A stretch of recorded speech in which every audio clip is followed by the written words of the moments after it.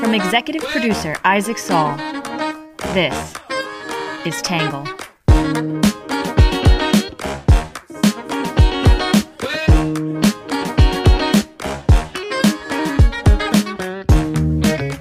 Good morning, good afternoon, and good evening, and welcome to the Tangle Podcast, the place where you get views from across the political spectrum, some independent thinking without all that hysterical nonsense you find everywhere else. I'm your host, Isaac Saul, and on today's episode, we're going to be talking about Elon Musk saying he might allow Trump back on Twitter. It was a much anticipated decision that seems to be official, though obviously Musk's Twitter takeover is not yet complete. So we're going to be diving into that issue today and some opinions from the left and the right. Before we start, though, I want to give a quick promotion for tomorrow's newsletter, our subscribers-only newsletter coming out. I have been inundated in the last few weeks with people asking me about 2000 Mules, which is the new film that alleges to document how Democrats stole the 2020 election. I watched it last night. I am going to write about it tomorrow in Tangle. This will be a newsletter only, and the only way to get it is to be a subscriber. That means you have to go to readtangle.com/membership and become a subscriber. If you do that, you will get the newsletter on 2000 Mules tomorrow. I think it's going to be a pretty interesting piece, so I hope you check it out. All right, as always, though, before we jump in, we're going to start off with some quick hits.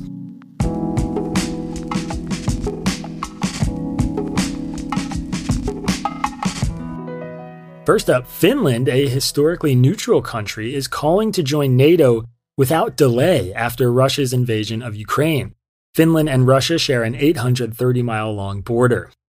Number two, the Senate voted down a bill 49-51 that sought to codify a right to abortion into federal law, with all Democrats except Joe Manchin voting in favor and all Republicans voting against it. Number three, family members and survivors of the Surfside, Florida condo collapse won a $997 million settlement that is now awaiting court approval. Number four, the governors of Virginia and Maryland asked the Justice Department to stop protesters from gathering at the homes of Supreme Court justices, saying it should enforce a federal law that prohibits demonstrations intended to sway judges on pending cases. Number five, Florida's congressional map drawn by Governor Ron DeSantis was struck down by a DeSantis-appointed judge who said it discriminated against black voters. The state is expected to appeal the ruling.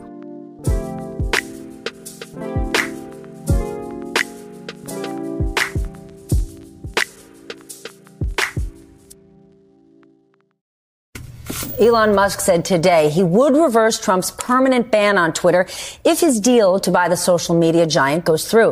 Twitter banned Trump's account following the January 6th attack on the Capitol after officials accused him of inciting violence. Banning Trump from Twitter didn't end Trump's voice. It will amplify it among the right. And this is why it is morally wrong and flat out stupid. I know we've covered Twitter a few times in the last month, so we'll give it a rest after this, but this story felt particularly important. On Tuesday, Elon Musk said he would reverse Trump's Twitter ban if his takeover of the company is completed. The remarks ended months-long speculation about how Musk would handle one of the most controversial moderation steps Twitter has taken in its history. Musk made the remarks at the Financial Times Future of the Car Summit.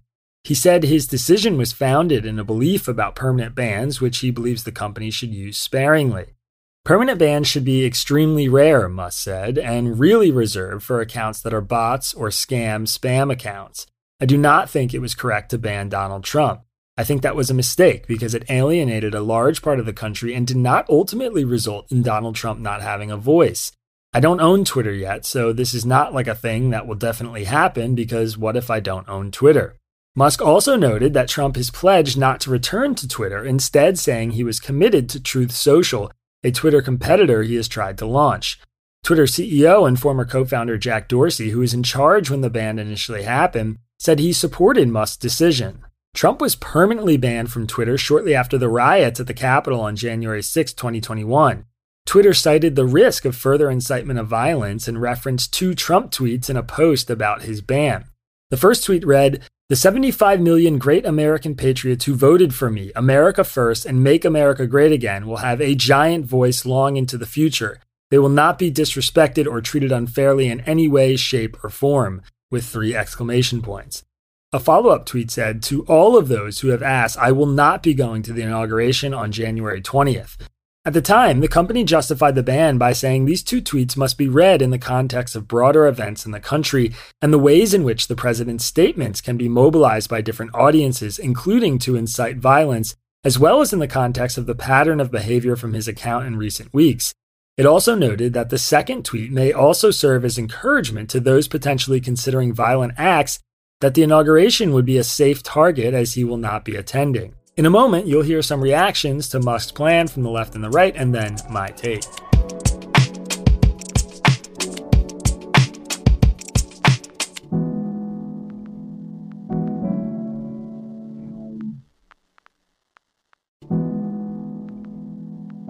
All right, first up, we'll start with what the left is saying.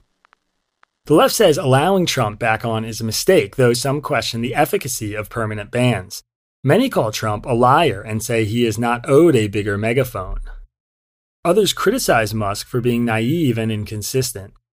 In CNN, Holly Thomas wrote about the breathtaking cluelessness of Elon Musk.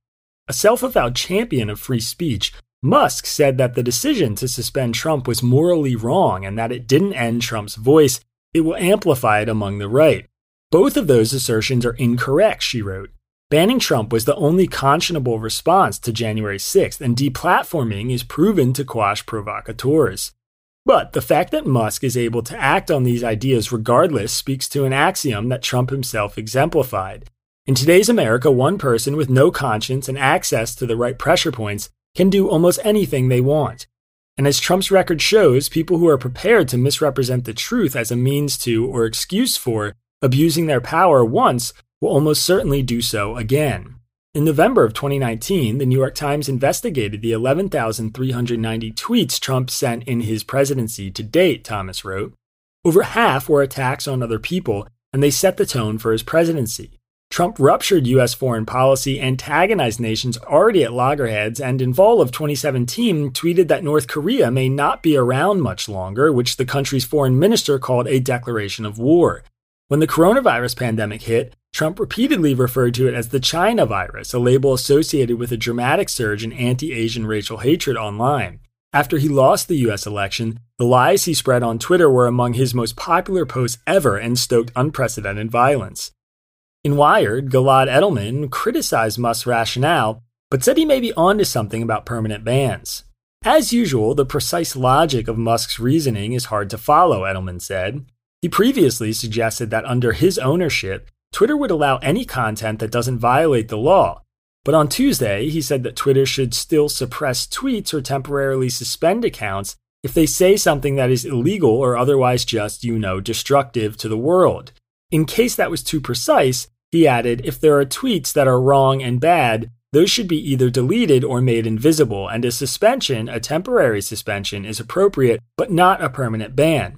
If anything, deleting tweets that are wrong and bad suggests a broader, more easily abused standard of content moderation than Twitter currently deploys. Wrong and bad according to whom? The most likely explanation for Musk's conflicting statements is that he's simply making this up as he goes and has not given any serious thought to how content rules should work on the social platform that he's trying to spend $44 billion to buy, Edelman said. And yet, buried in Musk's free speech word salad is a crouton of wisdom worth chewing on. Maybe Twitter really should rethink the use of permanent bans, not just for Trump, but for everyone. Cutting someone off from Twitter or from other major social platforms can seriously constrain their ability to participate in public debate. As the Supreme Court held in 2016, to foreclose access to social media altogether is to prevent the user from engaging in the legitimate exercise of Primer Amendment rights. That was referring to an act of government, not a private enforcement decision. That distinction matters for legal purposes, but from the user perspective, the impact is the same regardless of who's doing the banning. Nicholas Goldberg said Elon Musk is the one who is flat out stupid about Trump and Twitter. Trump is a liar, Goldberg wrote. Untruths, threats, fear-mongering, and bullying are his weapons of choice. His enemies are mocked and belittled. The Washington Post counted 3,573 false or misleading claims during his 4 years in office, beginning with his misstatements about the size of his inauguration crowd. Not all of Trump's lies are necessarily dangerous, but many are, and perhaps none was more so than his final lie in office, his insistence that the 2020 election, which by all reputable accounts was unequivocally won by Joe Biden, was in fact rigged, mismanaged, and stolen.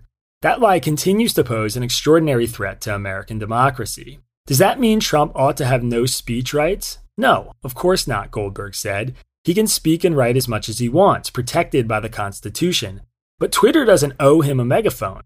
I don't mean to suggest that this is an easy, open and shut issue.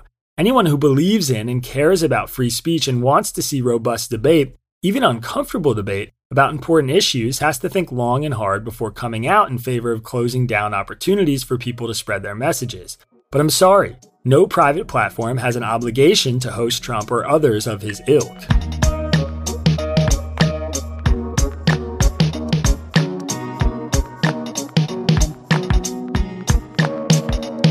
All right, that is it for what the left is saying. That brings us to the right's take. Many on the right support allowing Trump back onto Twitter. They argue Twitter's enforcement is inconsistent and Trump never should have been banned in the first place. However, some wonder if Trump coming back to Twitter actually would hurt him and Republicans. In the New York Post, Douglas Murray argued that permanently banning Trump was ethically unsustainable. How can it be right that a few kids in Silicon Valley can silence the voice of a former president of the United States, Murray asked. Who are they to decide what you and I can and cannot hear? And who we can or cannot hear from. Twitter's censorship started by taking out a few flamethrowers on the political right, and no one much bothered to stand up for them. But then the censorship came further and further inland, eventually muzzling America's oldest newspaper and finally silencing the holder of the highest office in the land. Whatever you think of Trump, the hypocrisy stinks. Twitter still allows the Taliban to have accounts on Twitter. Numerous Islamist terrorist groups have kept using the platform. The government of Iran still spews out its propaganda on Twitter, and it is only very recently that Twitter seemed to have noticed that the Kremlin has been having a grand old time on their platform. How can the company justify ruling an American president beyond the pale while the Russian president is A-OK? In short, reinstate Trump and make Twitter great again. In the New York Times, Ross Douthat rejected the notion that Musk was a conservative, instead pegging his ideology as a dynamist. A term like conservative doesn't fit the Tesla tycoon. Even libertarian, while closer to the mark, associates Musk with a lot of ideas that I don't think he particularly cares about, he wrote. A better label comes from Virginia Postrel in her 1998 book, The Future and Its Enemies. Musk is what she calls a dynamist, meaning someone whose primary commitments are to exploration and discovery, someone who believes that the best society is one that's always inventing, transforming, doing something new. Liberalism in the Obama era was an essentially dynamist enterprise, not because liberals were absolutely committed to capital S science, but because those years encouraged a confidence that the major technological changes of the 21st century were making the world a more liberal place. Ever since Trump bent history's arc his way, however, that confidence has diminished or collapsed. Now, liberals increasingly regard the internet as the zone of monsters and misinformation, awash in a liberalism easily manipulated by demagogues, a breeding ground for insurrectionists. And if digital technology has become particularly suspect via the transitive property, so has the larger idea of innovating your way out of social or environmental problems, empowering the part of the environmental movement that wants to tame capitalism to save the planet, for instance, at the expense of the part that imagines taming climate change with fleets of Tesla and nuclear power plants. Whatever else Musk wants with Twitter, and obviously you should assume that he wants to make a lot of money, this seems like the ideological trend he hopes to resist or halt, the liberal retreat from dynamism, the progressive turn toward ideological regulation, the pervasive left-wing fear that the First Amendment and free speech are being weaponized by authoritarians and need some kind of check. The Wall Street Journal editorial board wondered how allowing Trump back on Twitter would play out politically. Liberal Twitter is appalled, but we wonder if returning would help or hurt the former president, the board wrote. Twitter banned Mr. Trump after the January 6, 2021 riot at the Capitol, and the constant din of his media presence has since been muted. He communicates with emailed statements and occasional interviews with friendly journalists. Our sense is that this may have helped Mr. Trump. With him out of the spotlight, Americans haven't had to listen to the daily controversies that dominated his presidency, and were a major reason he lost to Joe Biden of all candidates. Instead, the public focus has been on President Biden's policies and their results, it added. Voters can contrast today's inflation and the rest to the relative policy success of the Trump years. If Mr. Trump is back in public view, picking fights on an hourly basis and blaming everyone for his election defeat, he may remind voters why they grew tired of his antics and made him a one-term president.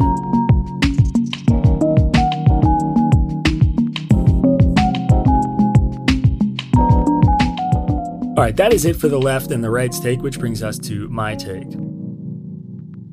So, for starters, I would bet good money that Trump is coming back to Twitter. I know the former president says he is staying on Truth Social, but that platform has had nothing but hiccups and is largely inconsequential in terms of spreading his message. How many Truth Social posts from Trump have you heard or read about? He has 2 million followers there, all of whom are almost certainly his most loyal supporters, compared to the 80 million he had on Twitter. Does anyone believe a man with such a laser focus on media attention would turn down his megaphone if Elon Musk handed it back to him? Certainly not me. I also agree he should come back. Musk's rationale aligns nicely with my view of issues like this. Temporary bans are useful, but a permanent ban was always an extraordinarily harsh penalty. In the context of what happened then, I wrote that it did not appear tenable to keep Trump on Twitter. I think that was true. Given the absolute spiraling of January 6th and everything that happened that day, putting Trump in timeout was a no-brainer. But a permanent ban, as Musk said, is a different animal. I also wrote this in the days after Trump was banned. What typically happens when people are deplatformed is not that their influence or power is diminished, but that they are martyred in the eyes of their supporters, entering another plane of importance now that they have been directly targeted by the, quote, establishment or big tech. Indeed, such a sweeping move does not delegitimize or destroy them so much as it empowers them by affirming their position and the belief of their ardent supporters that they are so important as to need to be targeted. I truly don't know what the answer is, I don't, but I just can't shake the feeling that this all feels off, that it's all going to make things worse, and that it's absurd to see the President of the United States banned while actual dictators remain on Twitter. Perhaps it's true that for many regular Twitter users of a liberal orientation, life without Trump on the platform has been pleasant, but it appears my prediction about Trump was accurate. He was martyred. His ban is now one of the many bullet points conservatives cite about big tech bias and the stolen election. 4 in 5 Republicans in battleground states still support him. Elected and prospective Republicans bend over backwards to get his endorsement. And Trump carries on, now on Fox News, Truth Social, etc., still the ostensible leader of the party and the clear favorite right now to win the Republican nomination in 2024 if he actually runs. If anything, Trump's ban actually helped him. As the Wall Street Journal noted, Trump regularly shot himself in the foot on Twitter. From a purely political stance, I don't think Democrats who are worried about the 2022 midterms or the 24 election are thinking this through. The odds Trump improves their chances by existing on Twitter as he did before seem much higher to me than the reverse. January 6th should have been a death blow for his political career, but instead he has largely fallen into the background and been rehabilitated almost entirely by virtue of taking up less oxygen while President Biden flounders. Along the way, he created an entirely new social media company, and someone like Musk taking over Twitter caused a surge in people returning to the platform.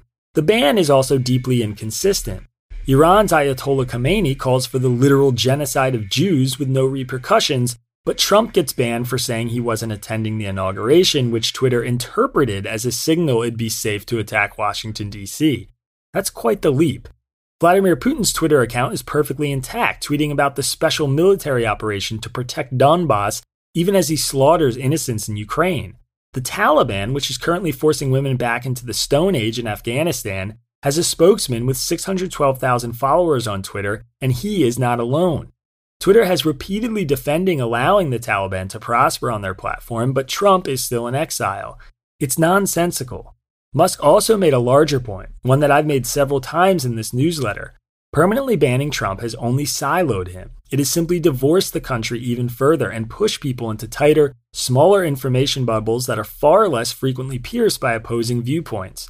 Trump has been banned from Twitter for over a year. If he comes back and breaks the rules, he should get banned again. Twitter has rules and they should be enforced evenly. But given how it has handled other enforcement policies and given the time that's passed, it's unclear why this should go on much longer.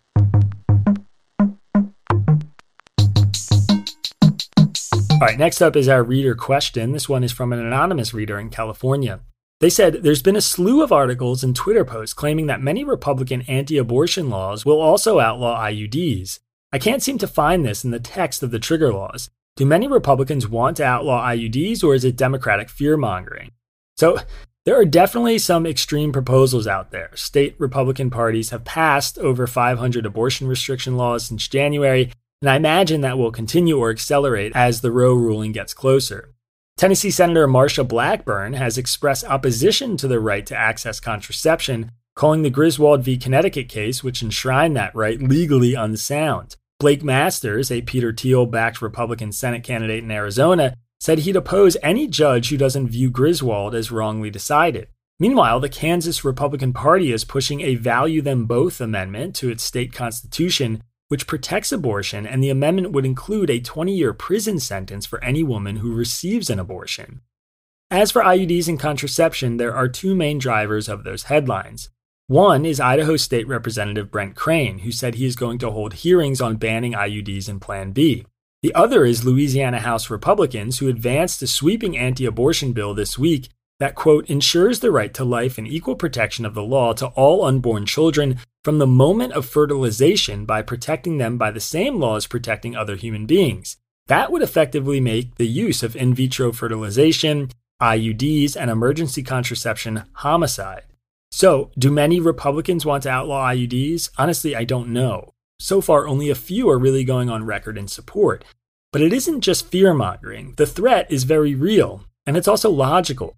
Most pro-life Americans desire to ban abortion from the moment of conception, and they've been calling for bans on things like IUDs for years. It should be noted that IUDs typically prevent sperm from reaching the egg, though depending on how you define pregnancy, some feel interfering with a fertilized egg is on par with abortion. Many in the anti-abortion movement haven't exactly been shy about these views. These kinds of laws are precisely why I sounded the alarm about the Roe v. Wade ruling, and part of what makes me so concerned about the future.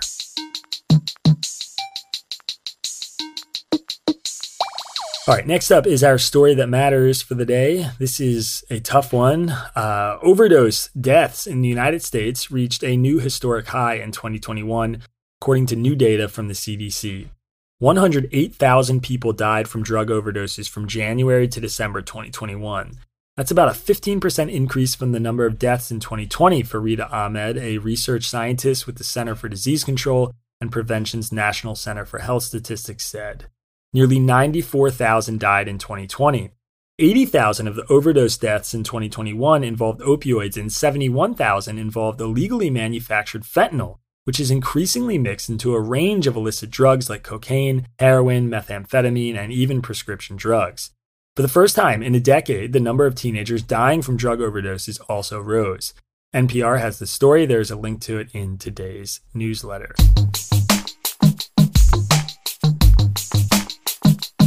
All right, next up is our numbers section. The percentage of Americans who said Twitter should ban Trump, according to a January 2021 poll, is 61%. The percentage of Americans who opposed Twitter's ban of Trump, according to that same January 2021 poll, was 39%. The percentage of Americans who said the ban should be lifted in February of 2021 after Trump had left office was 54%. The percentage of Americans who said the ban should stay in place in February of 2021 after Trump left office was 46%. $1.57 trillion is the amount by which the U.S. budget deficit has fallen this year thanks to rising wages and employment. $6.7 billion is Disney's first quarter earnings from its parks, experiences, and products segment, up from $3.2 billion in 2021. All right, last but not least, our Have a Nice Day section. Astronomers announced today that they have captured the first direct picture of the black hole at the center of our Milky Way galaxy. The New York Times called it a supermassive black hole, a trapdoor in space-time through which the equivalent of 4 million suns have been dispatched to eternity, leaving behind only their gravity and a violently bent space-time. There's a picture of this black hole. It's kind of just like an orange blob, but it's still pretty cool. In today's newsletter, you can go check it out. All right, everybody. Thanks so much for listening to the podcast. Like I said at the top of the show, if you want to hear from us tomorrow and hear our coverage of this new, very popular movie, 2000 Mules, alleging election fraud in 2020, you need to subscribe, readtangle.com/membership. If not, we'll see you Monday. Peace.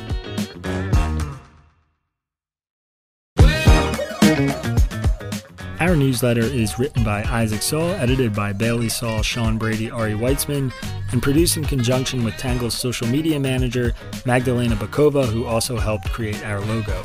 The podcast is edited by Trevor Eichhorn, and music for the podcast was produced by Diet75.